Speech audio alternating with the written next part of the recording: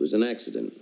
About an hour ago, a small jet went down inside New York City. The president was on board. President of what? That's not funny, Pliskin. You go in, find the president, bring him out in 24 hours, and you're a free man. 24 hours, huh? I'm making you an offer. Bullshit. Straight, just like I said. I'll think about it. No time. Give me an answer. Get a new president. We're still at war, Pliskin. We need him alive. I don't give a fuck about your war. Or your president. Is that your answer? I'm thinking about it. Think hard. Why me? You flew the Gulf Fire over Leningrad. You know how to get in quiet. You're all I've got. I guess I go in one way or the other. Doesn't mean shit to me. Give me the paper. When you come out. Before. I told you I wasn't a fool, Pliskin.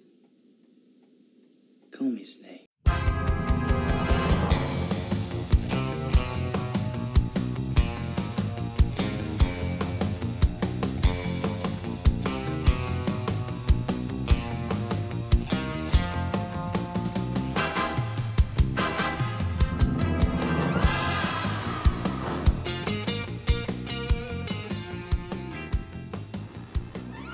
Hey, and welcome to the latest issue of the Three Old Geeks podcast.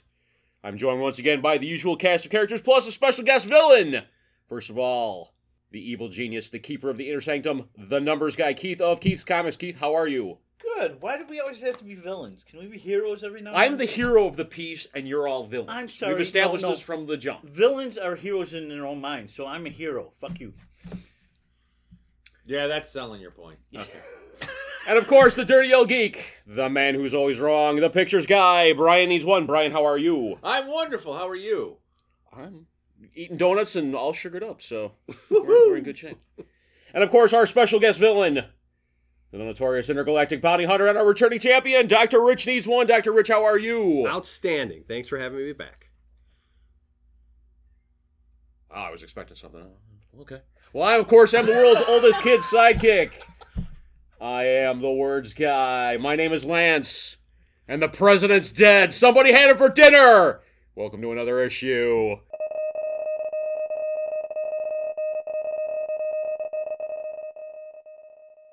So, Brian, you got some news for us this week. I do.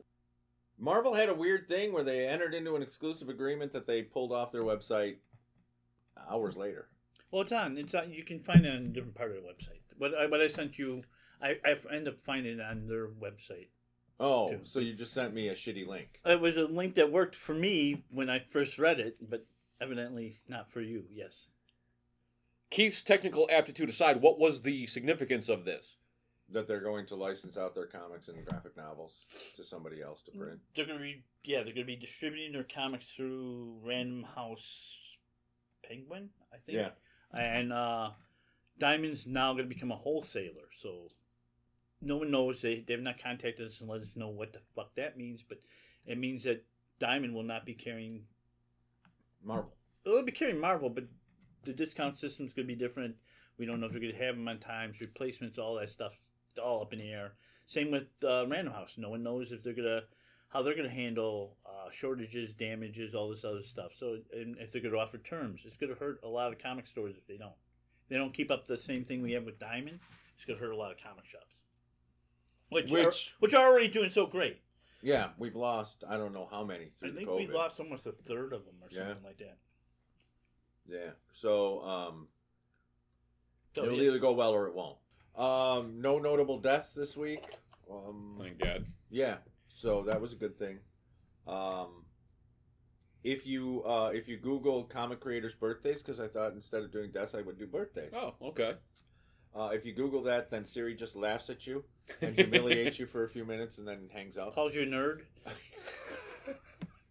She just laughs and humiliates you. So I don't have any birthdays. Nobody was born. Great segment, Brian. We may have to go with that. Did you But there was a few trailers that dropped. They dropped the non-Red Band trailer or the Proof for All Audiences trailer for Suicide Squad. Which is not as good as the Red Band trailer. No. I actually liked it. I liked it more. You get to see Nathan Fillion's power, which is funny as shit. There is two different versions, and that kind of No, what I mean is like the line that Idris Elba says in the theater when she's asking if anybody has any questions is "for fuck's sake," Yeah. and in the Green Band trailer he says "for God's sake." Oh, dude, I'm sure they're shooting everything for a like they don't dub anymore. They shoot everything twice and take out all the swears so they can have a TV release. Oh, yeah. So I just thought that was a little odd. But seeing Nathan Fillion's powers, you get to see a little more of the Weasel, The way he walks. a little more of the Rat Catcher, which is becoming an intriguing character. I think that Idris Elba is probably going to be the breakout on this because he looks fucking great. And he's whoever- good at anything, dude. Right. And whoever's playing the Rat Catcher, I can't remember her name, but I need to do. I think Her and the Polka Dot Man seem like they have the potential of having significant screen time in this movie. Polka Dot Man's going to die. Nathan Fillion, I What? think, is going to die. What? I'm always wrong, but those are the I just feel. Well, he may not because he wants to. You know what I mean? Yeah. Because he just wants to die through the whole thing. But the whole fucking speech about peace, and I will kill every man, woman, and child in order to get it. Oh yeah. So I'm looking forward to that. We also had the Batman Long Halloween trailer drop. So now we had the Superman, which we watched and reviewed quite successfully, I thought. But that same animation style is carrying through to the Justice Society, which is the one I am so fucking I'm excited pumped about. for that one Yeah. myself. And also, that's the style that they're doing Long Halloween in. So it's that same animation Yeah. style that now is I gotta get used to it because I hated it Yeah, I in know. the Superman thing. I know, and there were parts where it really bothered me, and then there's parts where it looks like a motion comic, Yeah. and I'm like, okay, this isn't what I fucking signed up for, you bastards. I'm watching it for free on a paid service, but also a sneak peek for Hawkeye, that series Oh, they did a sneak peek on that. with Jeremy Renner and Haley Seinfeld. Steinfeld Oh, I didn't see that. from the TV show. Yeah. It's great. They talk about all the things they have in common. Jeremy Renner's like, I like music. And she goes, I like music. And she goes, I like acting. And he goes, I like acting. And then they stand for a minute. And Jeremy Renner goes, we both drink water. I found a couple birthdays, too. When you get it. Huh? Did you? Yeah. Okay, smart ass. April 5th is one of your Fuck. favorites. Arthur Adams' birthday was April 5th. Oh, happy birthday. Did you wish him a happy birthday? No.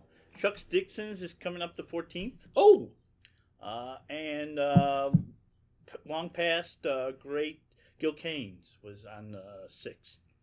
rest in peace, Gil. Yes. There's not a lot John more. than Romita, you died, but John Romita pissed at you. that. It happens. Yeah.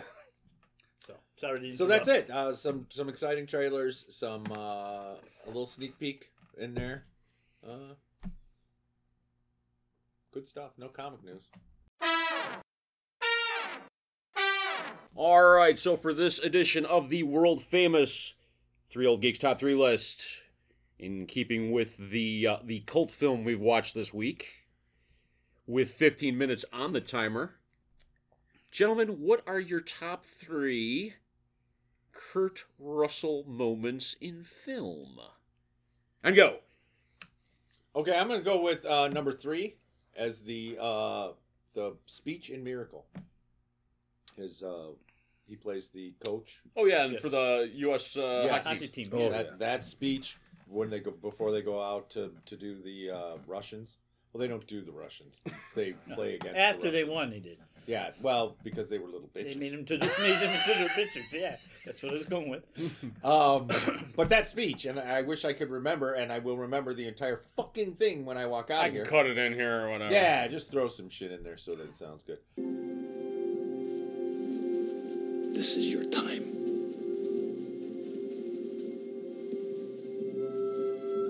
Their time is done. It's over. I'm sick and tired of hearing about what a great hockey team the Soviets have. Screw them. This is your time. Now go out there and take it. But that speech is cool. I love that as a Kurt Russell moment. Okay.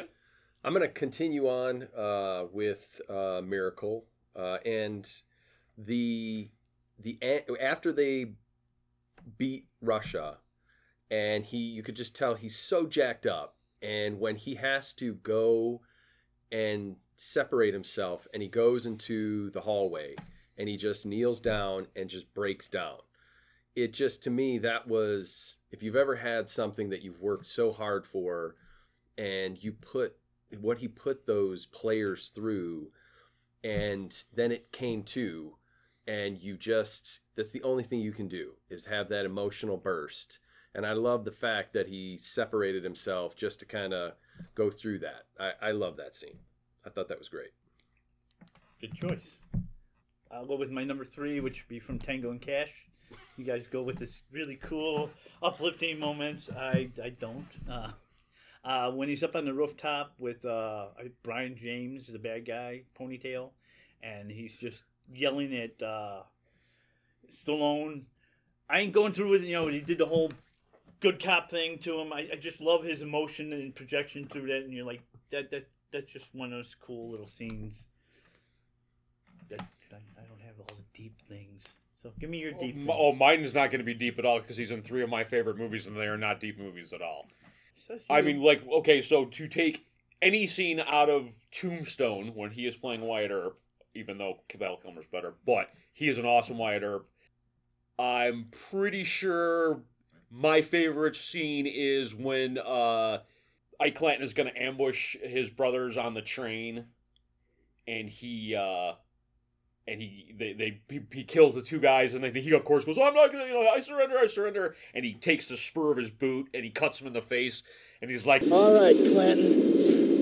You called down the thunder. Well, now you got it.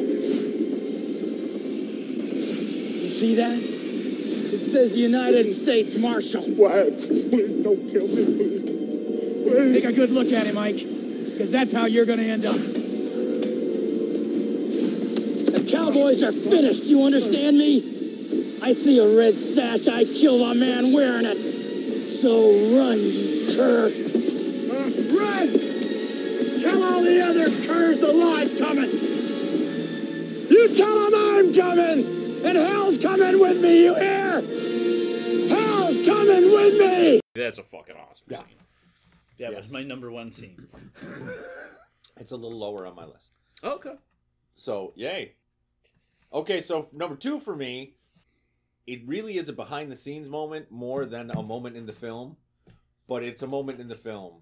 In Hateful Eight, there's a moment where Kurt Russell grabs the guitar that it's Jennifer Jason Leigh is playing, and he smashes it against the post. That was a great and beautiful moment of improv from Kurt Russell, who decided to do that. Spur of the moment, while they're filming. It's great because it's a copy of the guitar. It's not a copy of the guitar. It was a guitar. It was like a $30 or $40 or $50,000 guitar. Oh my God. It was a one of a kind. Like, He had no idea. Oh He thought my it was a God. copy, so he thought it would be great in the scene. Just to spur of the moment, grab it and smash it. Her reaction is real because she knows what the guitar is. oh my God. So her reaction in that shot is, "What are you fucking doing?" Yeah, oh yeah, and Quentin had to pay for it, but it was one of those guitars that had been passed down for 200 years God. and was somebody's grandfather's, and he just smashed the shit out of it. So that, to me, that was one of my favorite Kurt Russell moments. Wow. For me, in Guardians of the Galaxy Volume 2, when he is taking Peter Quill and going through like what he is, and you see the scenes changing, and then he gets to the point when he says, and then I felt bad about having to put that tumor in your mother's head. And then Peter Quill comes out of his trance and just starts blowing him away. And his response is, "Who the hell do you think you are?" It was just him being, I just thought it was just kind of him. And then when he responds, I just love when he does that in movies. I thought that was very Kurt Russell. My number 2 would be from a little movie that nobody likes, Big Trouble in Little China. It's. I have a feeling this is gonna be my number one, but Good. It's about time, bitch. No, it's probably not. I just love his speech at the end when he's on when he does the whole. You probably know the line by heart. I did have it written down, but when he's talking about on a rainy night, if as he's driving off with the monster on there. You just listen to the old Pork Chop Express here now and take his advice on a dark and stormy night when the lightning's crashing and the thunder's rolling and the rain's coming down in sheets thick as lead. Just remember what old Jack Burton does when the earth quakes and the poison arrows fall from the sky and the pillars of heaven shake. Yeah, Jack Burton just looks that big old storm right square in the eye and he says, "Give me your best shot, pal. I can take it."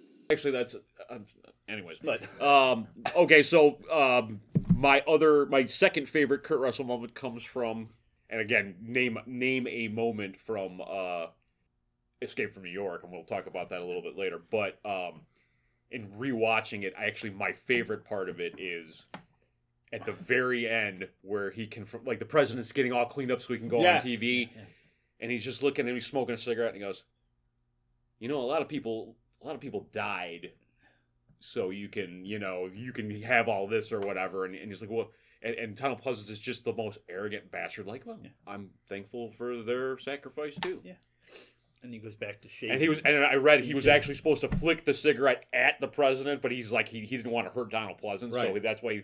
But then he walks away, and then the president plays a tape, and it's the Benny Goodman, and he's pulling the fucking secret fusion tape apart or whatever. I just thought that was the ultimate I have no fucks left to give moment. Like, that is how cool Snake Plissken is. He could care less. And I thank God for Kurt Russell in that scene, because that is probably the worst ever getting somebody ready for camera scene I have ever seen in a film or on TV. Wow. That is fucking horrible. Did you watch him trying to shave him? Oh, yeah. It was like watching a retarded monkey trying to shave. Well, no, and that's the other thing is, like, he's like sitting there like and Pleasance is like as calm as possible. He had one of his fingers cut off. Right. You think he'd be kind of like, or maybe they had on painkillers. I don't know, but it was like, dude, come on. I don't think there was a professional barber either. I mean, it was taking me out of it's just they're like, it's a penal, it's a penitentiary, so it's just the Bob with the razor over there. Here, do the president. You know what? Yeah, they use dull razors so that the fucking inmates can't get. No, it was horrible. It was like watching somebody shave somebody with a putty knife, and then he just kept putting more shaving cream on half his face. Isn't that how you do it? So my number one. It's a little cheap. I'm going to agree with you guys, and you guys are going to go, "Oh, you fucker." But I am just going to say Tombstone. The fucking movie. The entire movie. Just the movie Tombstone. Oh, yeah. He is easily the best Wyatt Earp that's ever been done, and he is No doubt. so good in this Got movie. the great lines and the great scenes. God, and Bringing Hell with Me, and it just... My backup to that was the no. Oh, that's... Shut up! Now you just stole my other number one. Okay. You want to just do another one? Okay. I had to replace my number one with something. Well, you can replace it again, pal. You're good at thinking on your feet. You just did like a delayed Lance. You did. That's what you just did right Just there. did a double. He Did a double without even realizing He it. hasn't even got his number one yet, so he's going to have two. Oh. Go, Rich. Go, Rich. You know, I had a hard time because I did the exact same thing that you just did, and I said Big Trouble in Little China. But if I had to, I liked Backdraft. I don't think a lot of people really did. Yes. Oh, wow. I But did. I didn't even think of about that. it. My Yeah. God. But Yes. I really liked the movie. Yes. It's got a great cast. It's exciting, and it's a great Chicago. Like It's a great- yes. really felt like Chicago firemen. You know Yeah. what I'm saying? Like, there was nobody like, "Oh, dude, he's a big Hollywood actor." They they're- weren't overweight enough. yeah. Yeah, there wasn't No. enough sausage. There was no donuts. There was no sausage. Yeah. And so I would just say, the last scene when they confront, the firefighter who was the villain and Scott Glenn and, spoiler. Anything over, 50 years Yeah, old? we're not doing it. So, but when he dies, I thought that that was a great scene. But there's in that whole, he's just kind of a badass older brother, always in conflict with his younger brother. When they're running up the stairs, and he's just like, "Run, damn it!" It's. I just thought he did a great job in it. Okay, Keith. Great Okay, film. okay. Great Now film. I gotta. What won't Lance say? Doesn't matter at this point. Yeah. We're at number 1. Okay, yeah, I know, but he's got his number 1 coming up. So Oh. Okay, let's put it this way. he took my 2 number 1. So Mine is Big Trouble in Little China. So if you want to steal something from Big Trouble in Little China, I can backpedal and pick something no, else. that's okay. I'll go from the movie Breakdown because you ain't get nothing from that. No, I do not. Okay, see, You started out with Tango and Cash. Come on. I know. Both my other were Tombstone because he's great all throughout Tombstone, and like I said, both of them like. After he picked my one, I had to switch to another one, and then he goes and mentions that one. So I'll go when he finally confronts not DB Sweeney. What the hell's I can't remember the actor's name. But anyway, and he actually gets him in his truck, and he tapes his neck to the seat, and he just starts gunning the car and then slamming on the brakes, so it's choking him every time. And he goes, "Where's my wife?" And he just keeps on doing that. It's just a badass. This is a guy who got thrown into this. He's not a J.T. cop. Walsh. Yes, thank you. And it just starts taking him out. And it's kind of, I'm not taking him out, but just keeps on choking him with using the car because you can't That's overpower him. Yeah, it's actually a really good movie. It's about a guy whose wife gets kidnapped because they think he has money. And it's him trying to get her back the whole time. Yeah, we talked about that one before. It's pretty good. So, okay, go ahead. Well, I actually could steal Rich's answer and just say Yeah. Big Trouble in Little China because it's like Oh, yeah. my favorite cult movie of all time. It probably my top 5 movies of all time. But to sum up, like the whole character of Jack Burton We're not open. is when they're about to enter the quote unquote underworld underneath San Francisco, and what's down there? Where's the universe? Everything's down there. What are you afraid? Pfft, of course not. And then he turns, and then he gets this look on his face like, what the fuck am I getting into? That sums up Jack Burton. That's what makes Kurt Russell great. And Well, you can play anything. he really can. He's super versatile. And Brian, you've made it up, mentions it a number of times. He started out being a Disney kid. Yeah. Kicking Elvis in the shins. Well, we'll talk about it more on Escape from New York, but the amount of Yeah, press let's all that that stuff got out, at the time Yeah. was amazing. That was kind of his introduction to adult films. Yeah, Not well, no, and adult he films, played, but older people films. He played John Carpenter directed a TV movie about Elvis's life where yeah, he played yeah. Elvis. So Yeah. that's where they actually started their relationship. And I mean, him and Carpenter are buddies now and stuff like that. Oh, One I of my would top assume. films. I would assume. Minute left. Anything further What? to say? To add on to Big Trouble in Little China, Okay. to sum up his character, when he refuses to kiss her at the end, Ah! and the girl is just like, "Aren't you gonna kiss her?" And he's just like, "Nah," and he leaves. Yeah. Kim Cattrall. See you around, Burton. That was a fucking awesome exchange. Well, no horseshit, Wang. No horseshit, Jack. We shook the foundations of. We shook the pillars of. We really shook the pillars of heaven, didn't we, Wang? No horseshit, Jack. No horseshit, Wang. I'm not. I could. What part of that movie do you want me to play, I love dude? it's all in the reflexes. I was looking at some of his seasons. I don't know. Did you guys ever see the Mean season? Came out in the early I think he 80s. was a reporter. Or Yeah, something. he's a reporter, Yeah. and there's Reporter, I a think. serial killer. Yeah. And the serial killer ends up calling him, telling him Probably that he's seen going to keep. most of his movies. But I remember seeing that as a kid. I just He's got remember. 100 credits on IMDb. Oh, dude. He's got great movies. That's like a porn star. Oh no, and That's he's the one of weekend those porn guys that star. won't. He always takes. He's always interesting. Like the roles he takes are always interesting. and what's, He's always good. what's really interesting about him is, no, right? Keep going. No, it's okay. His dad started up the Washington Mavericks up in baseball team up in Yes. Washington. There's a Yeah, documentary. and he on that. used to play ball. Yeah. baseball. He's hanging out with all those guys. So yeah, it's really. That's our top 3 Kurt Russell moments. Let us know what yours are.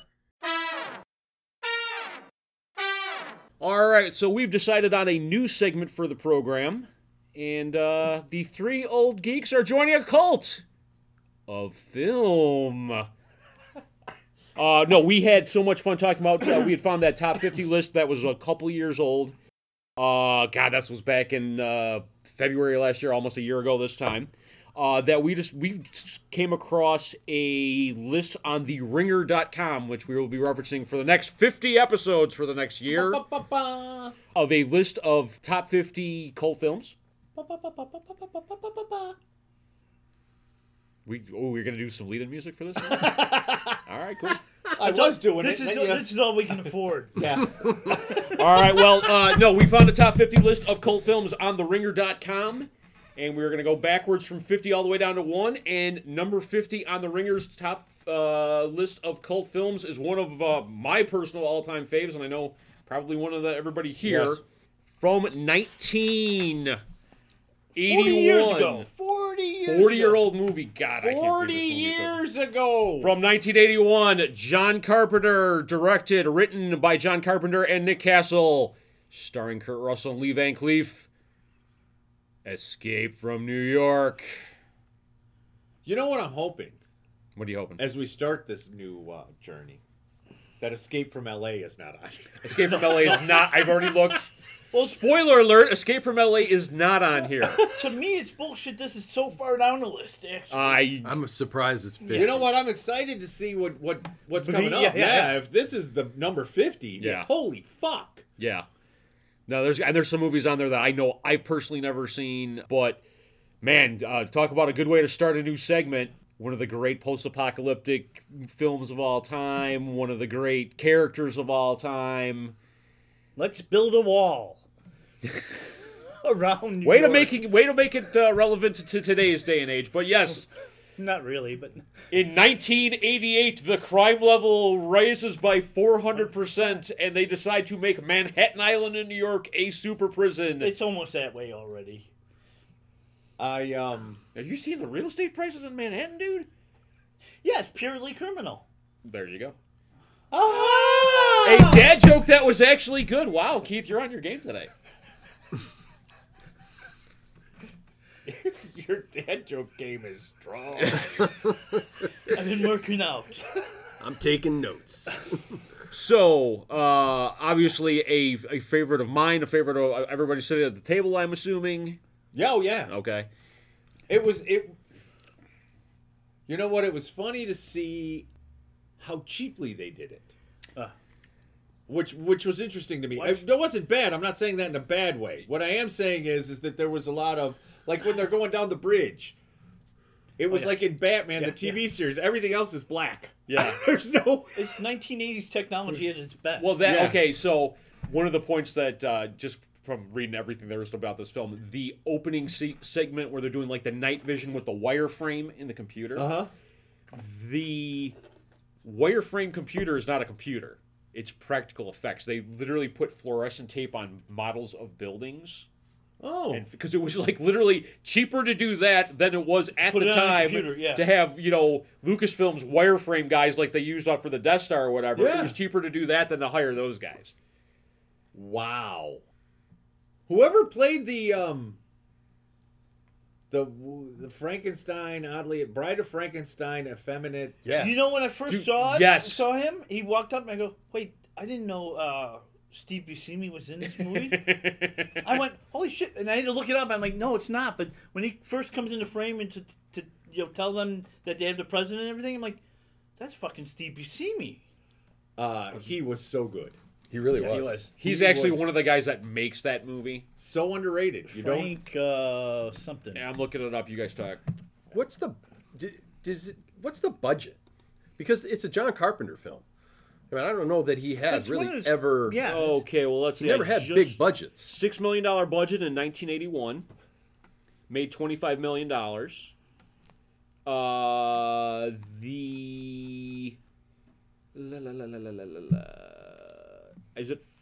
Was he Romero?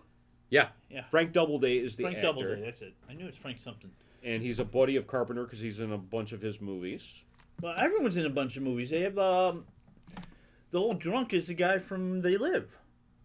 Oh, dude, that guy's an old drunk in like every... I know, but he's been in at least a couple, 2-3 Carpenter films. That's Carpenter's what pretty loyal to he his has. label. Yeah. That's Adrian exactly what he Barbeau, does. All right, Adrian Barbeau, Lee Van Cleef. Pleasant. Who he was humping. Ernest Donald. Borgnine? No, at the time, and I remember this, and I wanted to look to make sure that I got the date, but I remember Kurt Russell was dating Susan Hubley.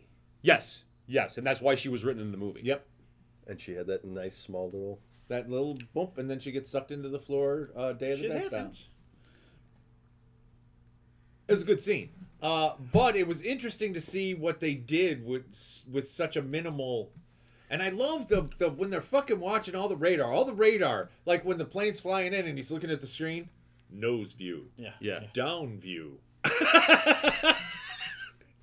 It makes you wonder how much science fiction, like films like this, have had an influence on technology of today. You know? It could be great. The Star Trek effect. Yeah. The Star Trek effect. There's so many cool little scenes. The glider scene, where he's flying around New York. Just that was so cool. There's so much about the film that holds up. Well, yeah, It's practical. back when they used to not do miniature work. Yeah, Yeah, it was all practical effects. Yeah, It was yeah. all miniature work. The glider scene. Did anybody have a? The whole point was to go in and land on top of the World Trade Towers. Yes. And he was so low, flying When he through the first- city. Is it Yeah. because he didn't want any? Because the whole point was no one's going to be able Yeah, to see yeah. you. Yeah, I know, well, he then was he kind of needed low. to be a lot higher. Here, you know where Because I saw I don't the know that problem? he And- could go up. No, what it made sense to me was that if he was flying in at the height, there is no way there was enough room on top of the World Trade Center for the speed he would have been going. The only way to cut down on the Is to speed drift up. was to go up. Okay. Well, that So he goes- had to come down and he had to come up, and when he came up at the app, he would be going as slow. Okay. Check out the physics on Brian. You know Whoa. what? I was watching it going, why is he so fucking low? Yeah. And then it struck me that's the only way to slow it down. Yeah, or she'd have And I to didn't know that circle he would have and enough cut your to speed. get up. I mean, yeah. the World Trade Tower. That's Kurt Russell. He can get it up anytime he wants. You're so There's right. an Snake updraft. Plissken. There's an updraft between those two. You know what I did? It was funny. I was watching, and the only part that really bothered me was, God, I hate that snake on his belly. Just- the snake on his belly. That's bad. Put it on his back. Or on his Or does arm, it- I actually you know? thought that was like the fucking. When I was a kid, I thought that was the cool. I He wanted to literally get a belly I tattoo. wanted to get a tattoo like that when You I know was what I'm a going to kid. tell you about belly tattoos? That's the only one that hurt me. That is the only And one as that a guy who has fucking none, Get any thank on you your for that ribs? information. I hear the ribs are the worst. I got one around my nipple, so that's close. That's not your ribs. That's actually the most fleshy part there, around your ribs. Wasn't at the time. Well, now it's really fleshy. It has officially Adrian gone Bar- off the rails. Adrian Barbeau And is- going and of course activating the Three Old Geeks podcast catchword. Anyways, Adrian Barbeau looked great in this. she did. I'm just gonna say. Oh, when didn't she look great? Give me a movie where she looked horrible. Creepshow. Well, she gets killed in Yeah. Creepshow. Yeah, she does, but she didn't look great. Okay. In this one, she looks sexy as shit. I mean, her tits were hanging out the entire movie, which, by the way, I was a fan of. But No. Snake Plissken is one of the great cinematic anti-hero, which the '80s were huge on. He's got to be in the top 5, dude. As far as '80s taciturn, anti-hero. Yeah, He's got to be in the top 5, dude. I remember when that film came out. Starlog was huge. Yeah. Cinefex. There were a few different magazines, and it was all about Kurt Russell. New direction for Kurt Russell, and it was the Disney kid is going to take on this adult role, and yeah, he played Elvis beforehand, but this was huge for Kurt Russell, and the film got so much hype, and it's actually one of the films that lived up to it. Yeah. Yeah. There was a lot of just cheap, but the Duke of New York, #1, the Duke of New York. Ernest Borgnine was great. He was so good in Cabby, this. yeah. Yeah, and what a sad little ending. Yep. He's the only one who's killed, and not anyone else is scratched. Brain gets blowed up. Oh, Brain gets blown up, but from the cab. But he had the map to the bombs. Which can Oh. someone explain how we got the map back? The guy made a map as he was going out there, got shot at the wall. How'd the map get back to anybody?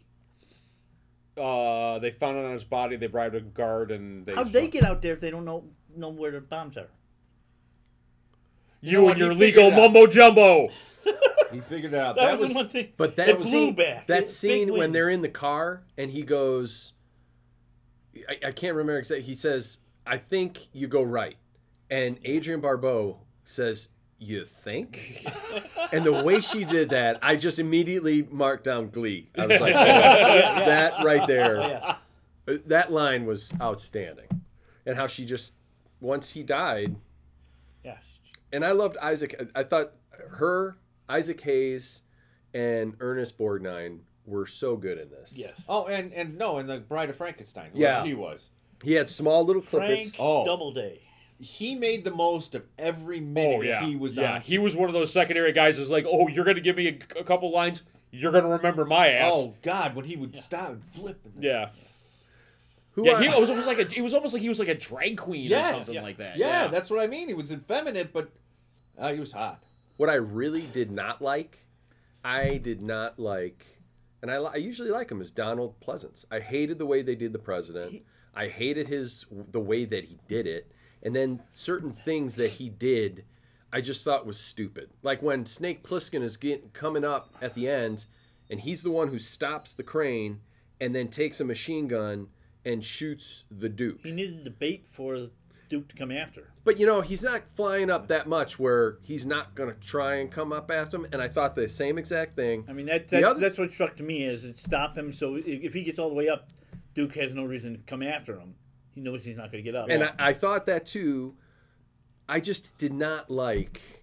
there was no reason to like him, especially at the end when he They didn't Right. want you to like him. no. Well, no, and I couldn't be remembering this wrong. I thought Donald Pleasance was an actual POW in World War II, and at bare minimum, he said like in the middle parts he was playing the president like a POW, either that he had known or experienced or something like that or whatever. So that there was kind of like that. Yeah, but he should have been even more like shook up than he was. I mean, he got his finger cut off. That's the one thing is like, yeah. especially a politician who's been probably pampered and everything, to have a finger cut off, that would put you in shock. Yeah, that's to But he me. had like a whole day. And they wrapped it up. Fuck, get over it. Jesus Christ, it's a finger. Rub a little dirt on it. What the hell? He lost his ring too. You guys act like you never. Do they give you a ring for being the president?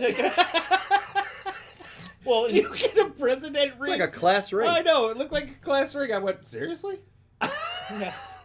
Obviously, an English guy wrote this. I liked. Is that what he gives his stamp of approval? I give the presidential The stamp seal. of approval. Just a little trivia. When do you think CDs came out? Because this was all video tape cassettes. Oh. I know that Born in the USA was the first CD mass-produced. Late 80s? It had to be the late 80s. I would have been... Oh, go ahead. I'm sorry. I'm going to say 85, 84, 85. 1982, the year after this movie was released. Really? They had CDs. Yeah, Really? Yeah. You know what made me giggle is how big everything was. Like he gives here's the this is your Your timer. timer and it's fucking huge and I'm looking at it going and here's He can't the even move his wrist. presidential Here's your button. It looks yeah like a here's belt your buckle. tracker button For with a belt huge buckle. fucking eagle. Yeah, it's a belt buckle with an eagle. But he's the only one who knew the secret The latch was latch. there. No one else would know about the latch. Really? Did you not have Seriously? eyes? And then and you were like Latches Chad were Everett's new. on the field telephone, like it's an old World War II one. It's like the size bigger than his head. Yeah. And this is supposed to be 1997. And you know what was the most unbelievable part to me? When he's standing in the basement of the building and he pulls out the walkie-talkie and he starts talking, I was like, he'd never get reception. Never. But that piece of shit thing, he climbs up the wall and it falls out. It just breaks all over. I'm like, this is supposed to be military grade. Are you kidding me? What kind of shit is that? There was a lot. Yeah, the running in the building part. I was like, why don't you just run on top of the building and then you can kind of get an overview? But no, he kept going up and down and in and out through windows. I was like, seriously? This is like tag. All right, go see. I can't. I liked Isaac Hayes as the Duke. He always had 1,000 people around him. Not 1,000, that's a little bit. Okay, so he had like 20 people around him. Where did they all go? Because all of a sudden he was in his souped up with the Chandeliers. the Man, cat, that was and he's The cars in flying, this were all- the and way that they now designed the cars in this he were all is awesome. it. It's just him. He's alone. He's like, everybody, just stop. I'm gonna cross the bridge by myself. I don't need anybody else. Brain took okay. That's right. And everyone rushes out, and then it's just him. And then it's just him, and he gets blown away. No, a lot of people got killed just running through. Like the battle with the steam and there were people dying left and right. Every single person, so that Yeah. when he got to the car, it was just going to be him. Yeah. Mano Just y him. mano. Mano All y right. mano. Well, Yeah. I got to bring up the one point in this movie that always bugs me Oh. is the car that they got to the World Trade Center in.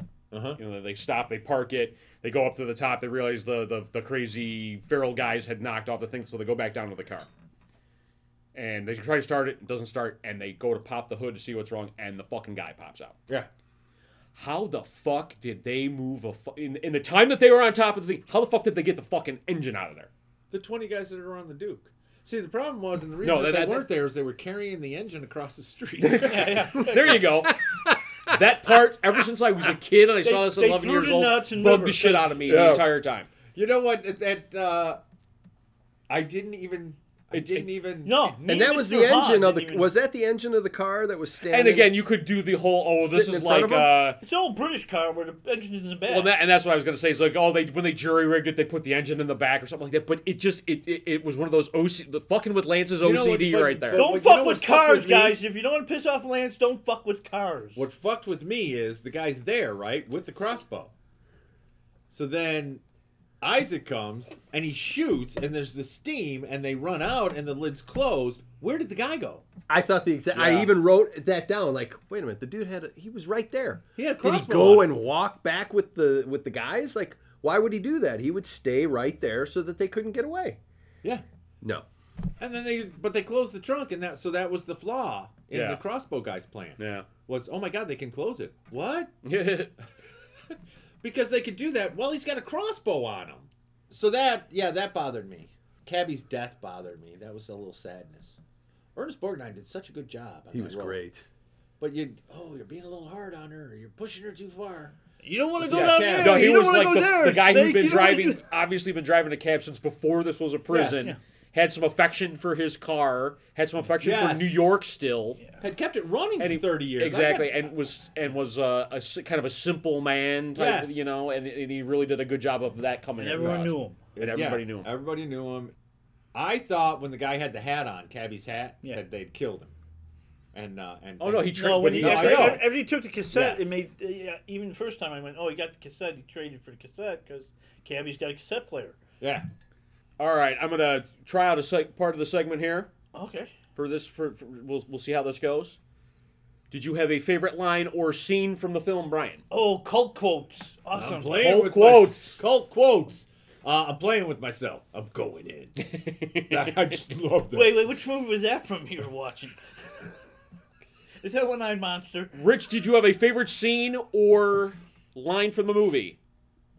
Snake, you gonna kill me now? I'm too tired. Maybe later. As he's walking away at the end. I loved it. Yeah. Keith? I don't know the exact quote, but I love the scene. Being a Chicago guy, I love the scene with Ox Baker in the battle. Ox Baker was The badass. battle of death, because Ox Baker used to fight Dick the Bruiser and Crusher. Ox Baker, for the uninitiated, was a pro wrestler from Yeah. the 1950s 70s. through the 70s, 70s. yes. Famous for the lethal heart punch maneuver. Yes, wow. And he used to be on the Chicago. He used to be on the Chicago when we were Yeah, growing up. yeah. The Chicago wrestling. Yeah, so programs. I mean, I don't. It's not really a quote. It's just I like that whole battle scene. And he is. And when he puts the spikes in his head and just Yes. look on Ox Baker's face, it's like guy never acted before. I don't think, and that was probably the best. Yeah. I love a good reference to something that happened in the past, and you don't necessarily know what happened, but you remember Kansas City? You mean Fresno Bob? You remember what they did to Fresno Bob? I love that line. I love that line. All right, It boys. reminded me of the Kids in the Hall. Did you ever watch Kids in the Hall? No. The Cincinnati Kid. You gotta watch. Kids Okay, in the now Hall. I gotta watch it. You gotta watch. I've Yeah. seen the movie, but that's I've seen this. I love the movie Cincinnati Kid. All right, boys. For our first cult film review, what was the star rating on this one? 5. 5. 5-star film all around. Let us know what you think. All right. right, so for our newest segment, a movie that people also watched, we watched, well, the 1988 classic, and I'm using the air quotes, Hobgoblins. I want to know who these people are. I want to go hunt them down and beat them. Written and directed by a gentleman named Rick Sloan, and Mr. Sloan, shame on you. And starring virtually no one. And it is a Gremlins ripoff in the worst caliber possible. The titular hobgoblins are puppets, and not very good puppets at that. They're not the Jim Henson studio creations or whatever. No, they're not. And they are locked up in a film vault and escape, and apparently they have the power to make anybody's fantasy come true.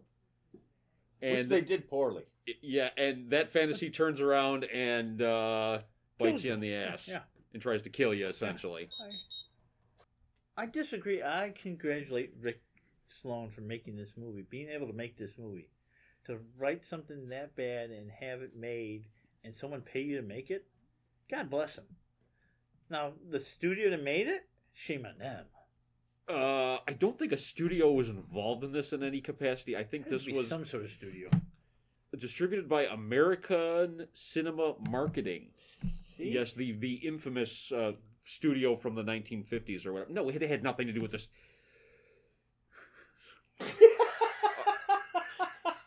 I so love offending the card carrying people. Okay, the question I ask first of all is worse or better? Angels Fallen is the bar. It's better than Angels It's Fallen. better than Angels Fallen. Okay, Keith. That's a tough one. It had a more cohesive story. Yes. It was acted. You know what I not love? better. Okay, so in the opening scene, and this explains a lot of the movie. In the opening scene, the guy walks up, and the kid takes his headphones off, and they're talking for a minute, and then the phone rings. And then he picks up, they both look at it like it's, what? Oh my God, the phone is ringing.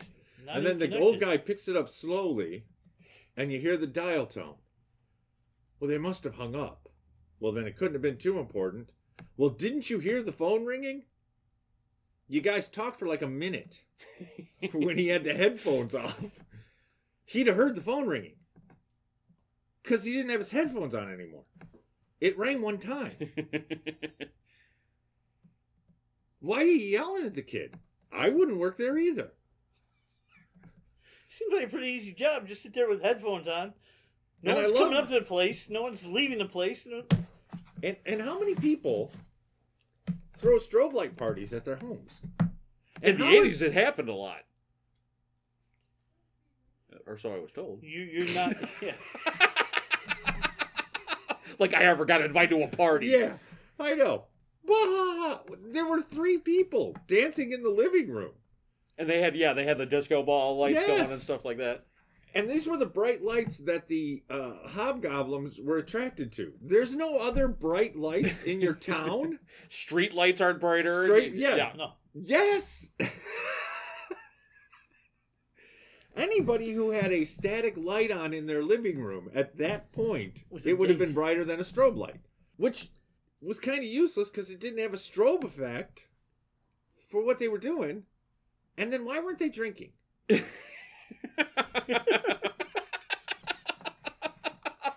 a lame party. Because it was 3 people in a lame party, dude. It's not a party. It's Three just people. weird people. Yes, You're three just people weirdos. does You're not a party saying this make. Yes. is not a party here? That's what you're saying. This is It not is a not party. a party. This is not a It party. is the Oh opposite my of a God. party, This Keith. is such a party. You guys aren't true geeks because this is about as close to the party as you get. Yeah. Yes. And coffee and no strobe light. I can flip the lights on and off for you. I Don't. You'll make Brian's brain break or whatever. because the police aren't going to swing by for that one. It was wow. You know what? I'm starting to backpedal a little. I'm about to bit. say, so this is a better storyline. It was a storyline. Yeah. So let's give it that. It was Angels Fallen had a storyline too. Oh god, in the loosest It's a definition. It's a vague storyline, but You know what? Both of these fell victim to the director. well, the guy who wrote it directed it, so he's Yeah, got no both of them damn probably, excuse. Yes. His vision was flawed. Okay, again, well, I give him all okay. the credit for having this thing made. I mean, Yes. unless I have, ACM you are really daring me to make a damn if movie. Keith. ACM is hit. I think we should. I think that there was some actual funny stuff that happened in this. The guy with the sex line. Okay, the point I was going to make is, of course, because this was the 80s and there was fantasy involved with it, there are two 1976. sexy parts of it that were the unsexiest things I've ever seen. Yes. The guy calling the sex line and then having the sex line worker show up looking all slutty, it was like one of those, like... Grandma, what are you wearing? Yeah. I just kept thinking that. Grandma, what are you wearing? Please, Grandma, you're 50 years old. You shouldn't be wearing spandex pants But like that was that. his fantasy. That's why she showed up. No, there. you know what? It was they used the actress. I thought that the whole sex line thing was funny. Yeah, because it was like this dowdy Yes. older woman doing the whole Yes. thing or whatever. But then when the dowdy older woman shows up as the... That shouldn't happen. Yeah. That was a well, bad that, move. and then, of course, the square chick's fantasy is to be a stripper. a stripper. And it's like, really? I did think that the whole interaction at the club with the slutty girl was so funny that everybody knew Everybody her. knew. Yeah, that was kind of... Yes. Oh, hey, yeah, oh, hey, Sally, you know. And I thought the line when he said, "What color is the carpet?" It's the same color as the rug stains on my knees. That made me laugh. So there was actual humor to this. The rolling around with the stuffed hobgoblin, I thought was Get in there, Bella. Flush her out a little bit. It looked like you're killing him. Yeah. No, that looked more realistic. Bella. Oh, that was fun. There was a lot to this movie that was fun. There was a lot to it that was stupid. Doesn't really cover it. No. The level below stupid. Yeah, the level below It's a stupid. couple levels below. Yeah. It was so low budget as to be. These were friends of the directors. Yeah. And They friends blew of the actors. special effects budget on lighting the guy on fire because they had to hire a legitimate stuntman. Yeah, and Did that they? would have Did cost. they really? I would bet against that. So you think the safety Come on, standards? Bob. Throw it in this suit. It's supposed to be fireproof. You're gonna be a big star. They go, of course, at the end go to Club Scum, and there's this band, Look back. Oh God. and I guarantee you, if the three of us got another guy, and we were all in our 20s, we could perform this song. Yes. But would we? No, No. we would not. That's what I'm saying. Because we're all fans of music here. Yes. Yes. No, we would not. And yes, we would. No. I enjoyed the humor in it. I enjoyed the fact that it got made. It falls into the category of if you watch this, you will go, I could make a movie. Yes, it is. It's not as easy as we think. No, I definitely isn't. I thought the characters were fun.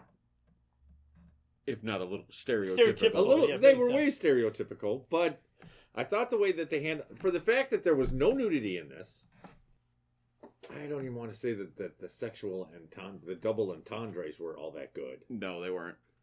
They weren't spicy. No, yeah, they were yeah, not yeah, spicy. This They weren't a could've- clever. They weren't at the clever Playboy cartoon level. right. You could show this movie to a 12-year-old. And not really be worried And about not be worried, having to yeah. explain something or something. Yes. Yeah, okay. No, so it was kind of a family-friendly little flick that could have been a whole lot worse. That if I was making it, It would have been a whole lot worse. would have been a whole lot There worse. was no clothes on. Yeah. It wasn't sexy. No. It was not sexy. I thought that out of the two male, well, there were 3 male leads and 2 female leads. There was the stereotypical, I've been in a boot camp. Yeah, military recruit Military guy who turns guy. into Rambo at the end. Yeah, who was Italian. I'm sorry, but the second friend was obviously gay. Oh, yeah. There's no way that you could look at that character and not... he keeps calling the sex line and he keeps talking about being into women, but no, he was not. And you could see it. And then the third guy, who's kind of likable. In a B-C movie Yes. level. Okay. Yeah, he was kind of likable, and I thought that his girlfriend was just a bitch. I really did, because she's never satisfied. The guy gets out of boot camp. Yeah, he's going to be able to kick his ass with a rake. And did you fight with many rakes when you were like in? You know what? We would get together as friends, and we would use garden implements. Who doesn't? In kung fu ways. I just, there was a lot to the movie that didn't make a lot of sense. I like the old guy, the old the old codger. The old codger, That's yes. where they get this codger. yeah, the old cod. Yes, thank you. That was good. And when they did the scene where he was younger, he looked younger. No, I think he was putting on the I'm barely able to walk, Yes. and my knees are bad, and my bones are achy. Oh yeah, and that was acting. But they actually pulled that off. I did not like any of the scenes with the head of the studio. None of those made sense. It's an abandoned studio. Why do you come to work every day there you go. and stay late? Well, because they had to guard the hobgoblin. No, he had to. But the head of the studio, okay, whose yeah, office he keeps going Yeah. to, there was no reason for that man to exist. No, there really wasn't. No, there- He was basically the manager at an all-night public storage or whatever. Yes, and he's always working late. What are you working on? Yeah. It's an abandoned studio. Yeah, it's not like they're making movies or anything like Yeah, that. Exactly. There's no business going on here. You gotta keep those critters in there. But he didn't He believe had the nothing to critters. do with the critters. He didn't know about the critters. He did not believe it. You get hired for a job, you do the job. What kind of slackers are you guys? The kind that don't own a comic store. Yeah, I'm here all the time. I may not have any people in here sometimes. That doesn't mean I leave. So in that respect, did I enjoy it more than Fallen Angel? Yes. It was not as frustrating to me. And again, I blame that on the director, not the writer. I enjoyed this film more than that. All right, so this is a so bad it's good movie. No. Hobgoblins. Opinions vary, but I think it's a movie so bad it's good. But that's a movie that people also watched. Spoiler alert. Spoiler alert. All right, so much like the American public, and this movie apparently saved cinema. Had the biggest box office in the pandemic era.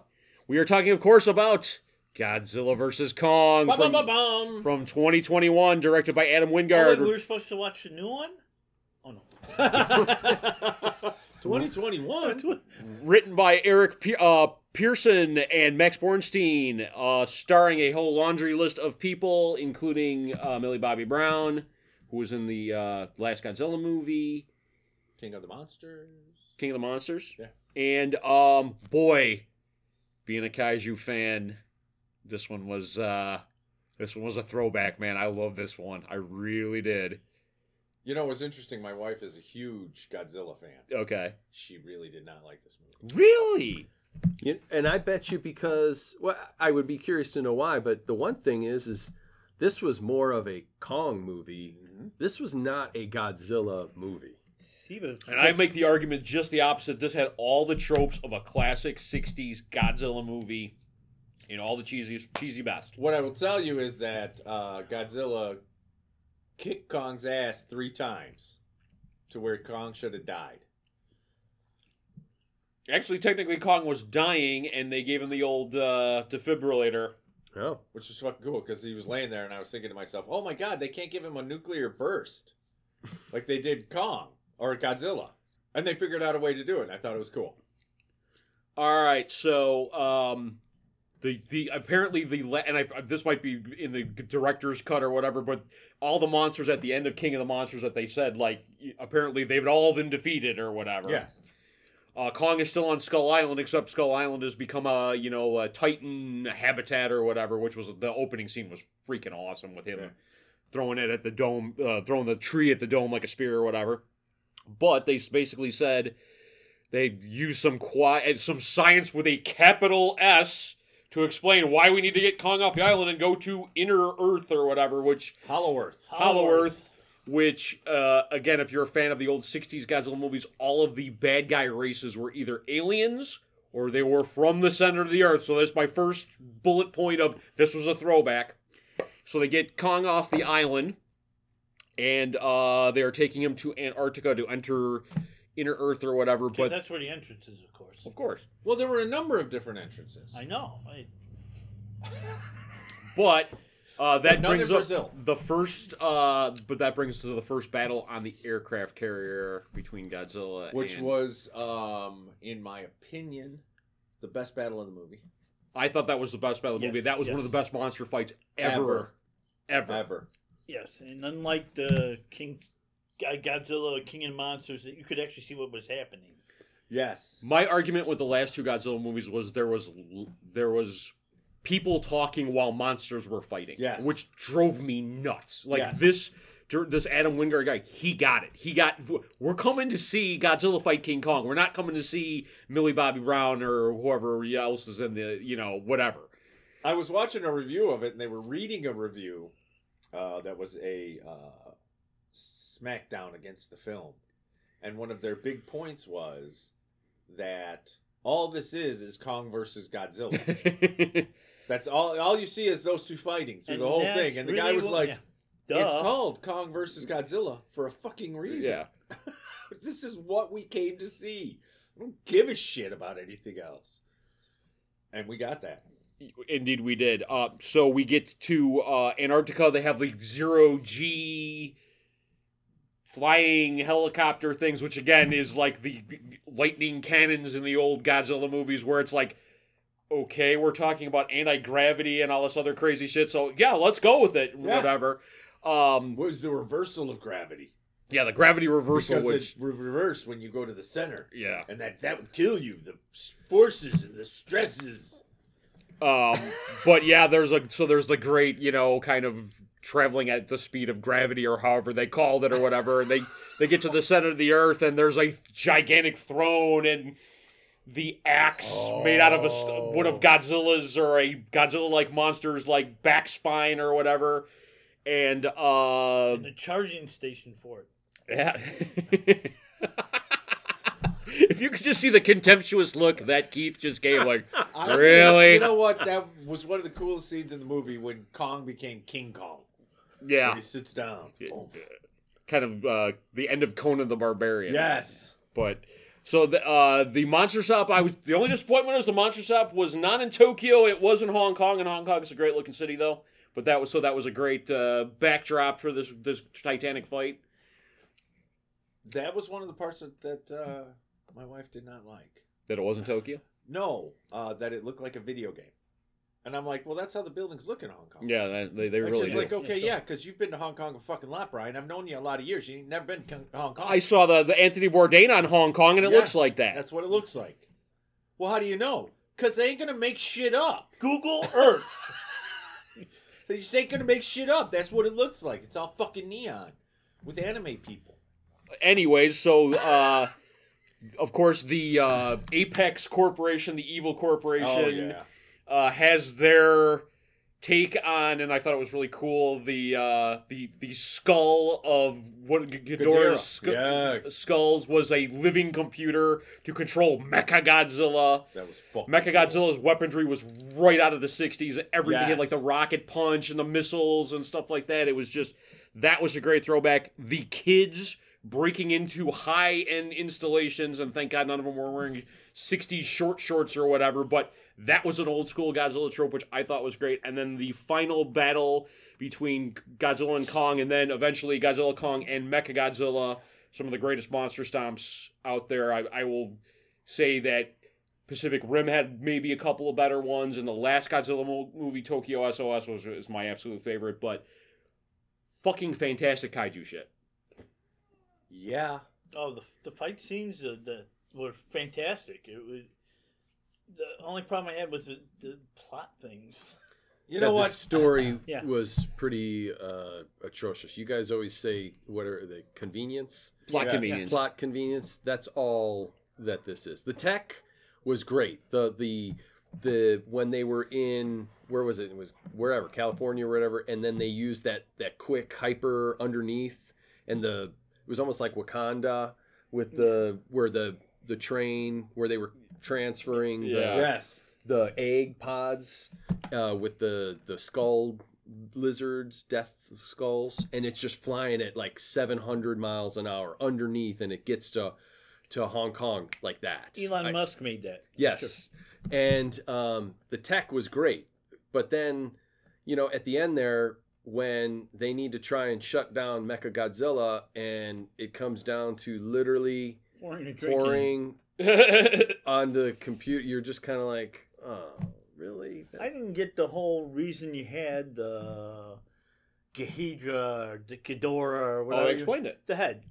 But why? You can use remote controls. We have drones and shit. You don't need to have... How do you keep this brain of this monster alive, first of all? Then you got to put one in the other thing. You got to keep it alive, and so they can communicate.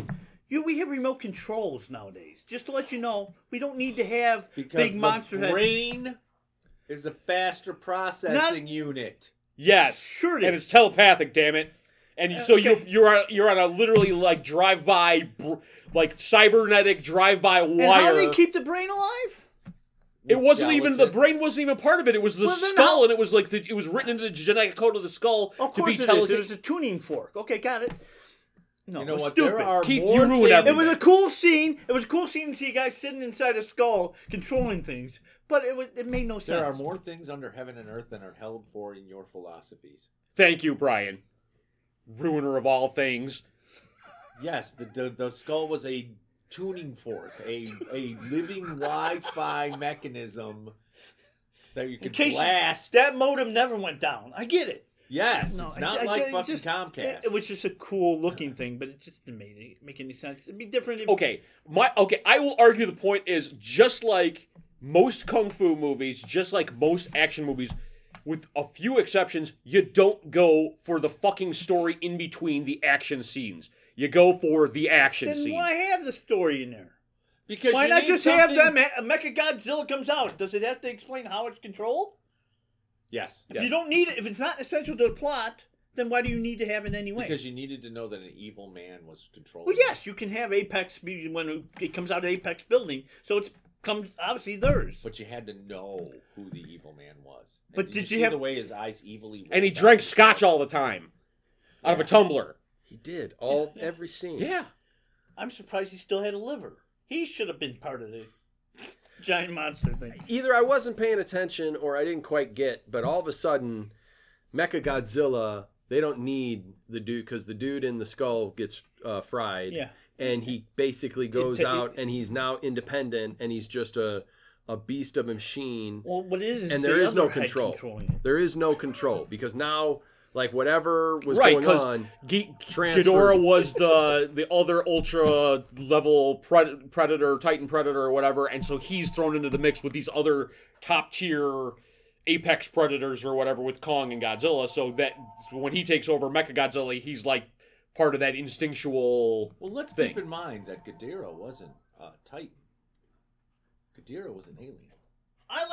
But see, that's right, he was. Yeah, he was. So it's different. That's why. That's why it's telekinesis. That is why, as a tuning fork, it worked. Had it been a Titan skull, it would not have worked. Oh, okay. Thanks. But it was extraterrestrial. Thank you, Dr. Brian. So it had extra powers. God, it's so simple, Keith. Along? Come on. Oh, haven't you ever been abducted by aliens? Not yet. I keep on applying. That would explain so much about you. My God. You know what? This was just a kaiju. Oh, it's fun. It was great fun. The fight scenes were awesome. Kong taking him down with his lightsaber axe of death. Oh no! When Godzilla heats up the axe with the breath. Oh, dude, I was geeking so freaking bad on that. When did Godzilla be able to shoot his breath all the time, like constant blows? Didn't he have to recharge? Not now. He's been retconned. Okay, he's retconned. Okay, he's been retconned. Okay. He now has a bigger battery. Okay. As battery technology improves. Yes. Yeah, Elon Musk had something to do with it. Yeah, Elon Musk designed the I saw the Energized Bunny writing on him. Yeah, it's in Musk. he designed the spines on. What my wife also hated was that they retconned Godzilla's origin and then made it a Kong versus Godzilla ancient battle. They've been fighting. Well, they said their ancestors have been fighting back in the day or whatever. Because Godzilla was created by the nuclear fallout. And the first Godzilla movie is really a redo of the original one, pretty much. No, the original Godzilla movie is about the evils and the dangers. No, it's an allegory for the atomic bomb nuclear age, of Japan. Yes, and so by retconning it, you take that away. It's a good point. And that was one of the cooler points of Godzilla. Well, it's the cool point of Godzilla as a character as a whole. I mean, it started out being this legitimate horror, a legitimate horror film, and an allegory for the horrible things that happened in Japan. But, dude, in the mid '60s, Godzilla was also go-go dancing. Yes. So it could only stay noble for so long, I'm not as hung up for whatever reason on the Godzilla canon. I don't care that they retconned and put them together because I think it works and it's cool. Lizards and gorillas always fight. And the CGI was top notch. Amazing. I mean, Godzilla looked. I liked what they did with Kong. I thought it was kind of cool with the sign language and stuff like that. Yeah, I thought it was a neat, oh man, they weren't expecting that. That was kind of cool. But the fight scenes were stellar. I mean, it was great. And the creatures in Hollow Earth were cool. When he ate the one's brain, just sucked it out of the bag. Oh my god, that was cool. Like I said, I like the fact that it wasn't like the King of Monsters where everything had to be in rain or in dark, and you actually see the monsters fight for the first time. I like that aspect of it. And Kong's... Was that to me? No. Oh, Kong's like my favorite... my favorite of the movies, actually. All right, so... What was the star rating on Godzilla vs. Kong here, boys? I'm gonna give it, a solid 3.5. Okay, 3. I'd go 3. I'll go 3.5. You know what? The hell with it. This is one of the better kaiju films of recent memory. I'm gonna go 4 stars. Let us know what you think. Spoiler alert. Spoiler alert. All right, so we took a spring break weekend. And got 2 weeks to digest episodes 3 and 4 of The Falcon and the Winter Soldier. And those are the episodes Power Broker and The Whole World is Watching. So things start developing with the Flag Smashers. They figure out that they got the Super Soldier Serum. Zemo's the only one that might know where they got that from, so they... Well, he's got the Hydra connection. He's got the Hydra They connection. added a lot of lore to him. Yeah. Just in the Power Broker episode alone. Yeah, and then so they get him out of prison. Which was a brilliant scene. Outstanding. The way that they filmed that was so good. With the okay, just work with me on this. It's a little easy to get out of prison, though. Yeah, It's just a little too easy to get out. I mean, let's be honest. It's not. It's Zemo, damn it. Oh no, it wasn't, because he could have got out at any time then. So it was actually Bucky. Damn it. No, yeah. Bucky put things. He's the guy who put things. Okay, in so motion. Zemo couldn't get out by himself. Is what I'm saying. So Zemo's not that genius. Damn your eyes. But yeah, so they brought in Sharon Carter. Yes. Well, Who you find out thinks- that I love. Who here thinks she's Power Broker? Oh, Ah. I am having a very hard time. I don't want to believe it, That's what I was seeing from but that I've been episode. thinking it. Oh yeah, Yeah. I have definitely been thinking it. She's been cut off from everything, betrayed by everybody. She got nothing to do but go bad. Do you really think they like a stalwart hero that they've had in continuity for? That she's not probably going to be in any other movies from on because she was only good there point. because of Steve Rogers. Good point. So, and she's been betrayed, and she's living this high life. Where she get all that money from? It just seems like it fits. And she was in the spot when the one girl, I can't, Selby got shot. She was there. And she has a lot of firepower Yeah, on her yeah, side. yeah. I understand that she collects and sells, rare paintings yeah, and antiquities. But she had But like in- a. you In have this last episode, when she's talking to him and Sam is asking for that favor for some satellite time, She's not. she's backing down. got some heavy. That was for. Yeah, for being an art broker or whatever. Art broker, yeah. Yeah, she's got a lot of juice. It's really when She the car does. pulled up with the girl in it and she got in, I'm like, oh, she's power broker. It all makes sense. And now. she said, "We have a problem. We actually have two." Yes. And you can interpret that a lot of ways. I don't want to, but That's the read I got off of that episode. that was the especially. read that I got as well. See, me and Rich had never been wrong. So, unlike other people, he's always right. Rich, you're. So, Brian, you had mentioned that you were kind of muddling through this for the sake of the podcast. Yeah. Have you got a moment? Have you gotten your moment where you got hooked? No. You haven't gotten it yet. Really? No, you know what? The only reason I'm watching it is for the podcast. Okay. That's the only reason I'll finish it. Otherwise, I wouldn't watch the next 2 episodes. Really? Seriously? all. Really? At all. You know what? It's I'm still it's watching at 2 wholly o'clock in the morning. disappointing to me. Really? Wholly disappointing. How so? Because there's some things about it that are so cool. And then there are other parts of it that I'm just like you mentioned Sharon Carter as the power broker. To be real honest with you, I didn't give a shit. I don't care who the power broker is. Wow. I don't care about the Flag Smashers. I have no. Now, to your point, I am really, really getting sick of these noble supervillains. Yeah, No, That's in I every understand. movie. They're sympathetic. They're Which one are you talking about? I'm talking about all of them in Marvel. Thanos was sympathetic. I mean, like literally every supervillain in the MCU is Besides there's, Red Skull with the exception of the Red Skull. and maybe Pierce. Maybe Pierce Pierce. didn't have a reason other than being a douche. But it seems like every supervillain has a reason for what they're doing. Yeah. And Keith, you kind of goofed around and every villain's a hero in their own mind and stuff like that. Yeah. Every supervillain in the MCU has a reason.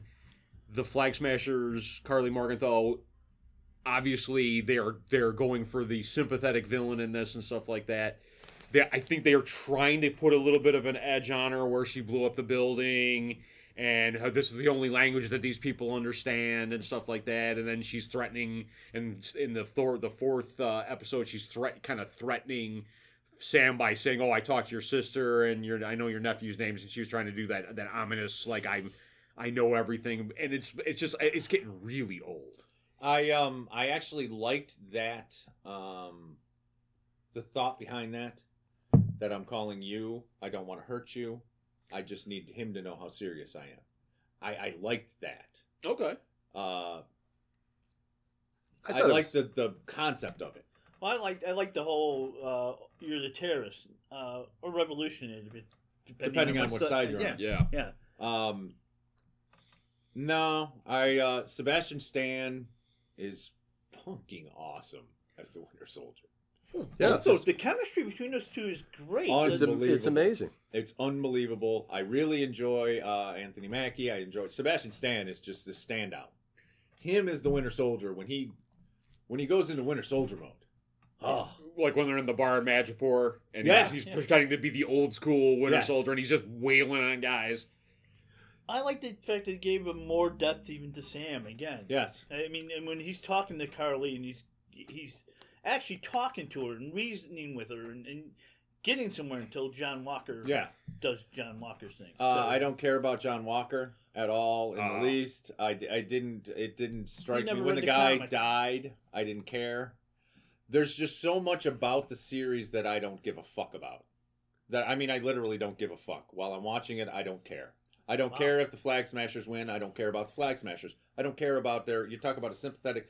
I don't have any. Their cause. I give a shit. You sound like a whiny bunch of fucking millennials to me. That's what you sound like. You're just pissing and moaning. I don't fucking care. I want to see the Winter Soldier and the Falcon fight people. That's been done well. Yeah, the fights- Zemo has been done so well. All right, So they only did it for a second. There really wasn't a reason for it, but Daniel Bruhl's been walking around with the purple. And I was trying to figure out how they could possibly do Zemo's costume. He's walking around with a purple trench coat with the white leopard print collar. I was like, okay, that's brilliant. And then he puts on the fucking mask. And he doesn't look like a pimp. I literally, I was a little fangirl. Go, "Eee!" And then they made him badass when he takes on those guys. Yeah. Blah, blah, blah, blah, blah. I was like, oh, okay, this is Well, in Civil War, he has extensive military training. Yeah. So when he was able to They do even say that, that. it was great. Yeah. The big reveal was, by the way, I'm rich. really rich. Yeah. And I've got a lot of resources. The question I have for you, you brought up the fact that you're tired of the sympathetic villain. So are you wanting more to bring in Christopher Nolan's The Dark Knight? You want more the Joker, who's just going to watch, he's going to set things on fire just to watch the fire, Okay. to watch things burn. Because when I listen to Zemo, I think the interaction and the chemistry between Bucky and Sam is so good. I don't think that it was affected at all. I thought it was great with the three of them. Yeah. Oh no, and that's The there was three a whole of bunch of them- memes going around like Facebook and stuff like, "Hey, I trust Baron Zemo more than I trust John Walker," type of a thing or whatever. No, I thought that Bruhl really captured that whole trying to get into like their heads. His takes on things. Yeah. And the thing that the series allows is the interaction on the plane, where he starts to talk about the problems and where he's coming from, and how his take and why his mission is unaffected by them getting him out. getting him out. I'm going to end the super soldiers. Well, no, and that was the point that I was going to bring up, is the fact that, with the exception of Steve Rogers, with this power in normal people's hands, you're going to get what were they calling them? Like not totalitarians, but you were going to get Flag smashers. Just say that. well, there was I forget the term or whatever, but it's essentially ultimate power corrupts ultimately type of a thing. Sure. And I thought that his take on that was really cool. And then him trying to so have you completely thrown off the Winter Soldier programming? We could test, like that whole exchange and stuff like that. I thought was great. Daniel Bruhl is wonderful as Zemo. Like, always seems like he's like a step ahead of everybody and stuff like that. Like in the fourth episode where the Dora Milaje break in. Well, first of all, when she showed up at the end, I was like, you got to be fucking kidding me, man. Yeah. That was such an awesome callback and stuff like that. And then the whole fight between the Dora Milaje and, the Winter Soldier and Falcon and John Walker and stuff like that was fucking awesome. And when she takes off his arm, That was... and it falls off, and he's just like, and they're not going, I mean, they could easily have killed him. One, I love that actress, as I thought she was the most badass Dora Milaje. Yeah. And I thought she was, I get it, she's not the leader, but she was far more intimidating than any other Dora Milaje. Yeah. She is outstanding. And what I really liked about the two episodes is Sam, he eventually has to, and I think maybe we'll see it in the next two episodes, he's got to ascend to become Captain America. Whereas Bucky in these two episodes, man, they really started to dig in. And that one scene where you see her say the words and how he handled it, and then the joy of the tears of joy when he realized I'm free. Yeah. I'm hoping Bucky ends up with the shield. I don't think Sam needs a shield. I said this from the beginning.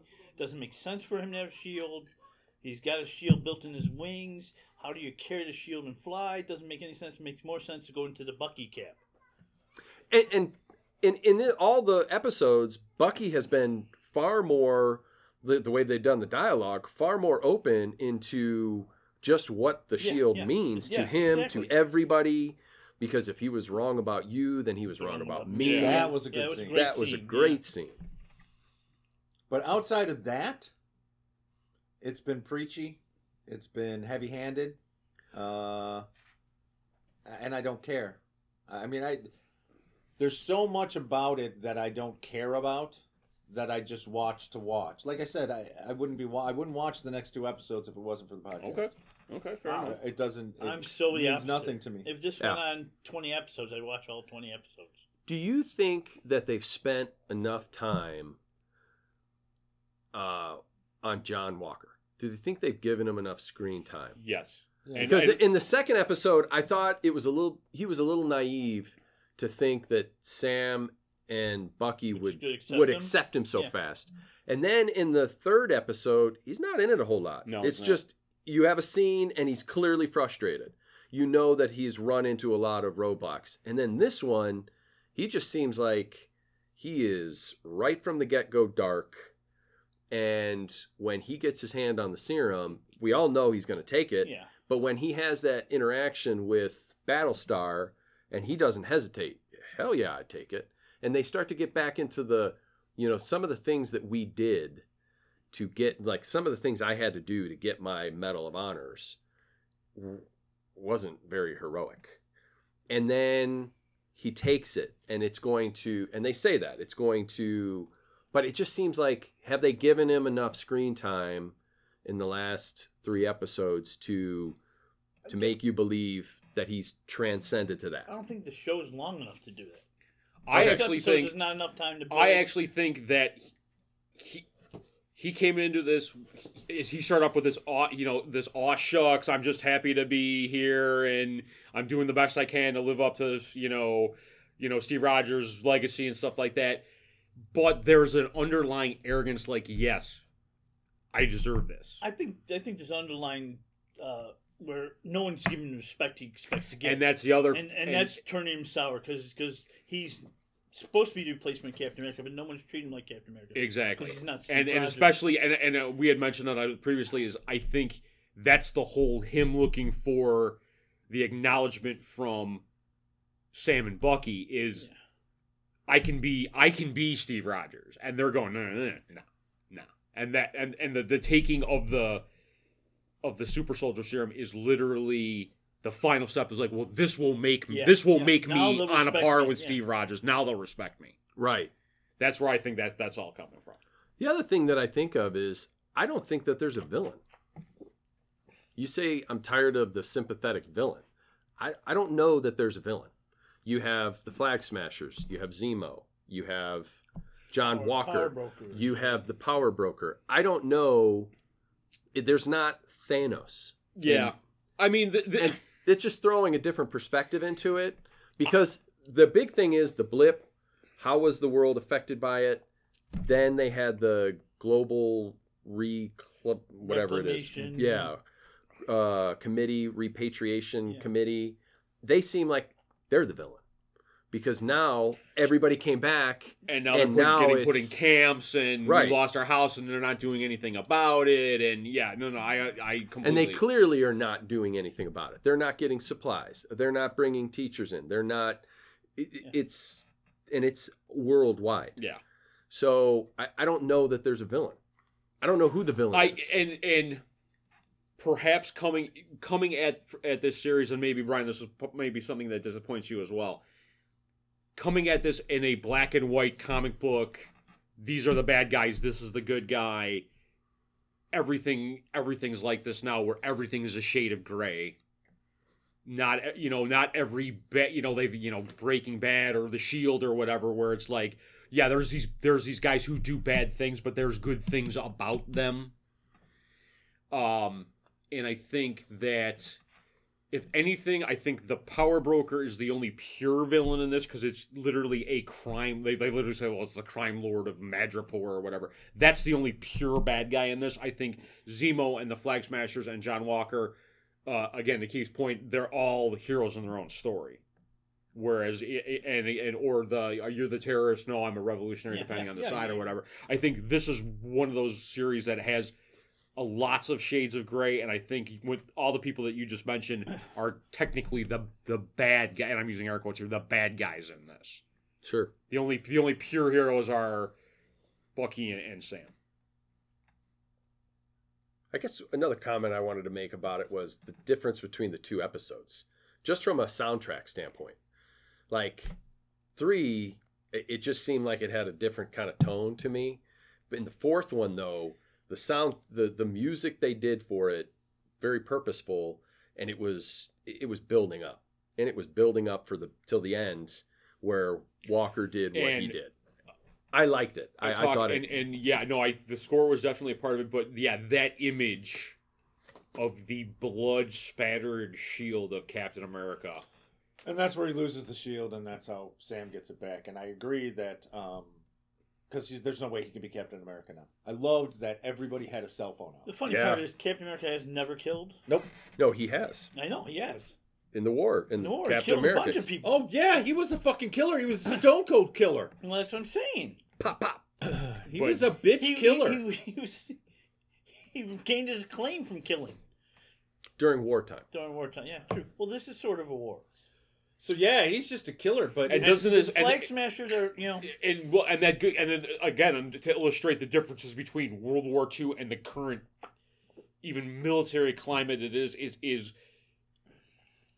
the military's more of a, they call it a police action now or whatever, where we're fighting terrorists as opposed to we are fighting the bad guys in World War II, you know. You know what they've done with the series is they've muddied it up with so many social issues. Yeah, okay. Good point. That and everything is just a metaphor for some issue that's going on now. And they tried to do it with too many. Is the world a fucked up place? Yes. Yeah, of course it is. Is it fucked up in the way that I think that they're portraying it? No, I don't. And that's disappointing to me. Wow, I wish your heart could grow 3 sizes because I this whole thing, I didn't pick up on any of that stuff watching this. Oh, well, Neither and did your funny. brother. Your brother's not in no here. It's like It doesn't. I'm not trying to read real world things into my No, my but they funny put real world things in, Which- and so you don't have to see it. stuff. Okay. That doesn't matter. That doesn't mean that it's A, not there, B, not heavy handed, and not done well, because there are some things that have been done well in it. But C, it takes away from. I don't care about the Flag Smashers. I don't care about John Walker. I don't care about the Power Broker. I don't care about those things. They haven't done anything to make me give a shit. I love Falcon. I love Winter Soldier. I would be disappointed if Sharon Carter was the Power Broker, only because I like Sharon Carter. I do too. I don't want to believe it. I do too, but I think that's going to be the twist at the end. Thank you. I have purposefully stayed away from. Here's the funny thing. No, here's what I think is funny and telling is that I've purposefully stayed away from anything that would give any hype to it, because I didn't Me want to too. get trapped in the hype thing. But I'm also going to say that there isn't a whole lot about Falcon and Winter Soldier. Well, because it's pretty. There's not a it's whole pretty lot. straightforward as opposed to WandaVision. Well, except which- that, you know what? You guys brought it up. Today was the first day when you said that was the first time I ever thought, oh, the Power Broker. They're going to. I don't care about the. I don't care, but oh, that's a thing. There's been no hype. With WandaVision, there was so much hype about every little thing that was going on. There isn't. Who is the Power Broker? I haven't seen a Who is the Power Broker video. I'm not even looking for it. I'm doing the No, same no. thing. I've never I'm looked kind but of I doing get the it. same. stuff, so- Yeah. No, I but see but things. Brian's the guy who does look for these Yes. things. But he's not. And I interested did that in with this, that's why he's not WandaVision. looking. No. I still get those in my feed. So I read titles. I haven't looked for Easter eggs. I haven't looked for. But there isn't anything that indicates. There isn't a whole lot of chatter about this series.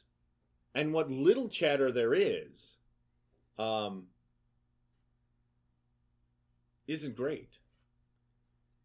I'm on the other end of the spectrum. I'll probably rewatch this series. I've already rewatched the 4 episodes a couple times.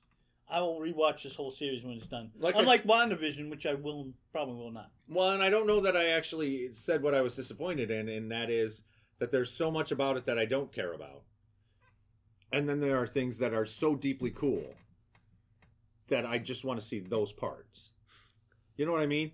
The interaction between Falcon and Winter Soldier, those two characters, it's done so well. So well.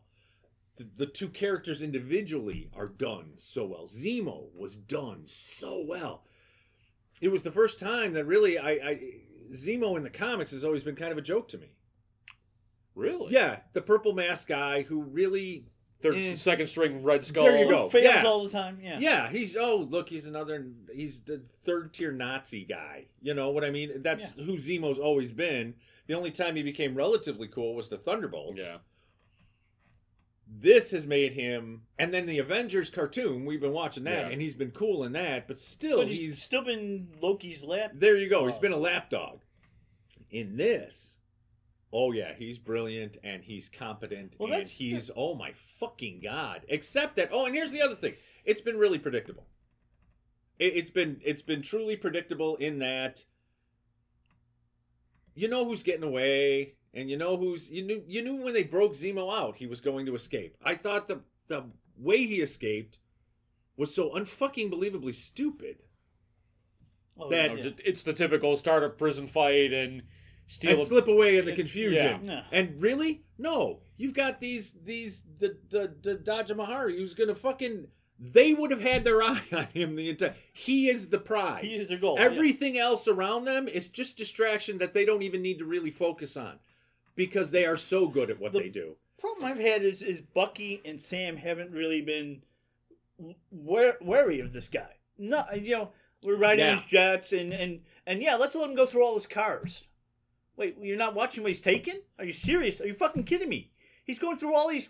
These are all my cars, and I'm gonna just go through them and rummage through. And he's go talking ahead. to the children. Yeah. And what's he doing? What's he doing? Yeah. I don't know. Well, let's see. Look, he's giving let's wait and candy. see what he's doing. He's an evil genius. He gives him candy. That always ends well. I love the evil genius thing. Yeah. So yeah, It's always fun. he almost got us all killed. Yeah, that's great. Yeah. Yeah. So I have not. That's the part I haven't liked is they have no.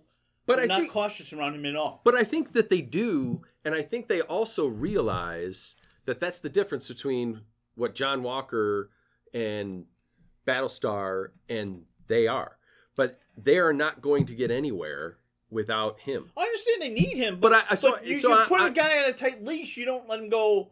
But I mean, when you say tight leash, I mean Bucky is literally watching him, and he's getting information. He keeps doing it. So at some point, either you're going to have him in handcuffs, and you're going to be watched. Like you're not going to let him do anything, or you are going to let him do stuff. And But to what extent? Like you said, he's gotten away from them a couple times now. 3 times actually. He's gotten away from them 3 times now. He got away from them when they were first being shot at after Selby died, yes, and then he got away from them when they were in the container. yes. And He's then needed them. Yeah, well, he needs them Oh, right now to it's- stop it's a it. But now he's got codependence. all the serums. All he's got left is Flag Smashers, and now John Walker. So he needed to find the serums, so that's why he was using them. Yeah. Now he doesn't need them as much. Right. The Flag Smashers are pretty evident what they're doing. He doesn't need them at all. No, now he doesn't. Yeah, he doesn't need them at all. And Except maybe to fight the Flag Smashers, because no, because they're going to fight him anyway. I mean, that's true. Yeah, well, he doesn't. But- he but- smashed but- the serum. like I said, the fact that you let him go rummaging through these cars, there's guns, and you got to explain what the purple mask was for. But okay, It's for the purple mask, damn it! For the sake of the purple mask. he used It's to the sake wear of the that purple during mask. Halloween. That's all. No, No. they had no reason to put it I know. on it during when he put it It on. was But great. I still was. Don't get me fucking wrong. great. I saw that and I squealed a little bit. But it just, I'm like, you had backgrounds where he was in the military and they gave a little background on that. You should have had at one point where he was in that mask.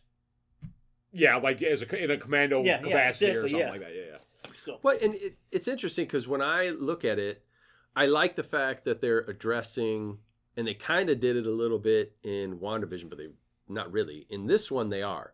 What happened with the blip? yes. So I they have like two it. choices. They have 2 choices where they could just move on from it and not address it at all, and then Bucky and Sam could come up with a mission and then just move forward.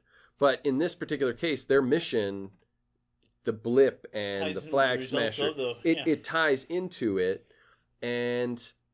But the other thing to not be naive is there was a scientist who was able to isolate the compounds. There's probably 10 more scientists, and that's an underestimate, who the power broker is going to be able to go to, that's going to be able to redo his work. It's always going to happen. Yeah, it depends on how much of Isaiah's blood they have. Right. That's the only thing it's going to be limited to. All right, well, Brian, you're slogging through this. Yeah. Yeah. Rich, I love it. You love it? Love it. Still loving it, Keith? Yeah, yeah. All right, I'm still loving it too. Hopefully we'll get one more scene with Zemo in the mask. Oh, I'm sure you will. Oh, you're gonna get it. Yeah. Yeah. It's It's going to get stuck to his face. Something's going to stick into his face. It has to stick to his face. Adhesive X. I don't think it's going to be Adhesive X. Anyways, that is our opinion of Falcon and Winter Soldier, episodes 3 and 4. Let us know what you think. Oh, maybe they bring in Paste Pot Pete. You gonna kill me now, Snake? I'm too tired. Maybe later. I've got another deal for you. I want you to think it over while you're resting. I want to give you a job. We'd make one hell of a team, Snake.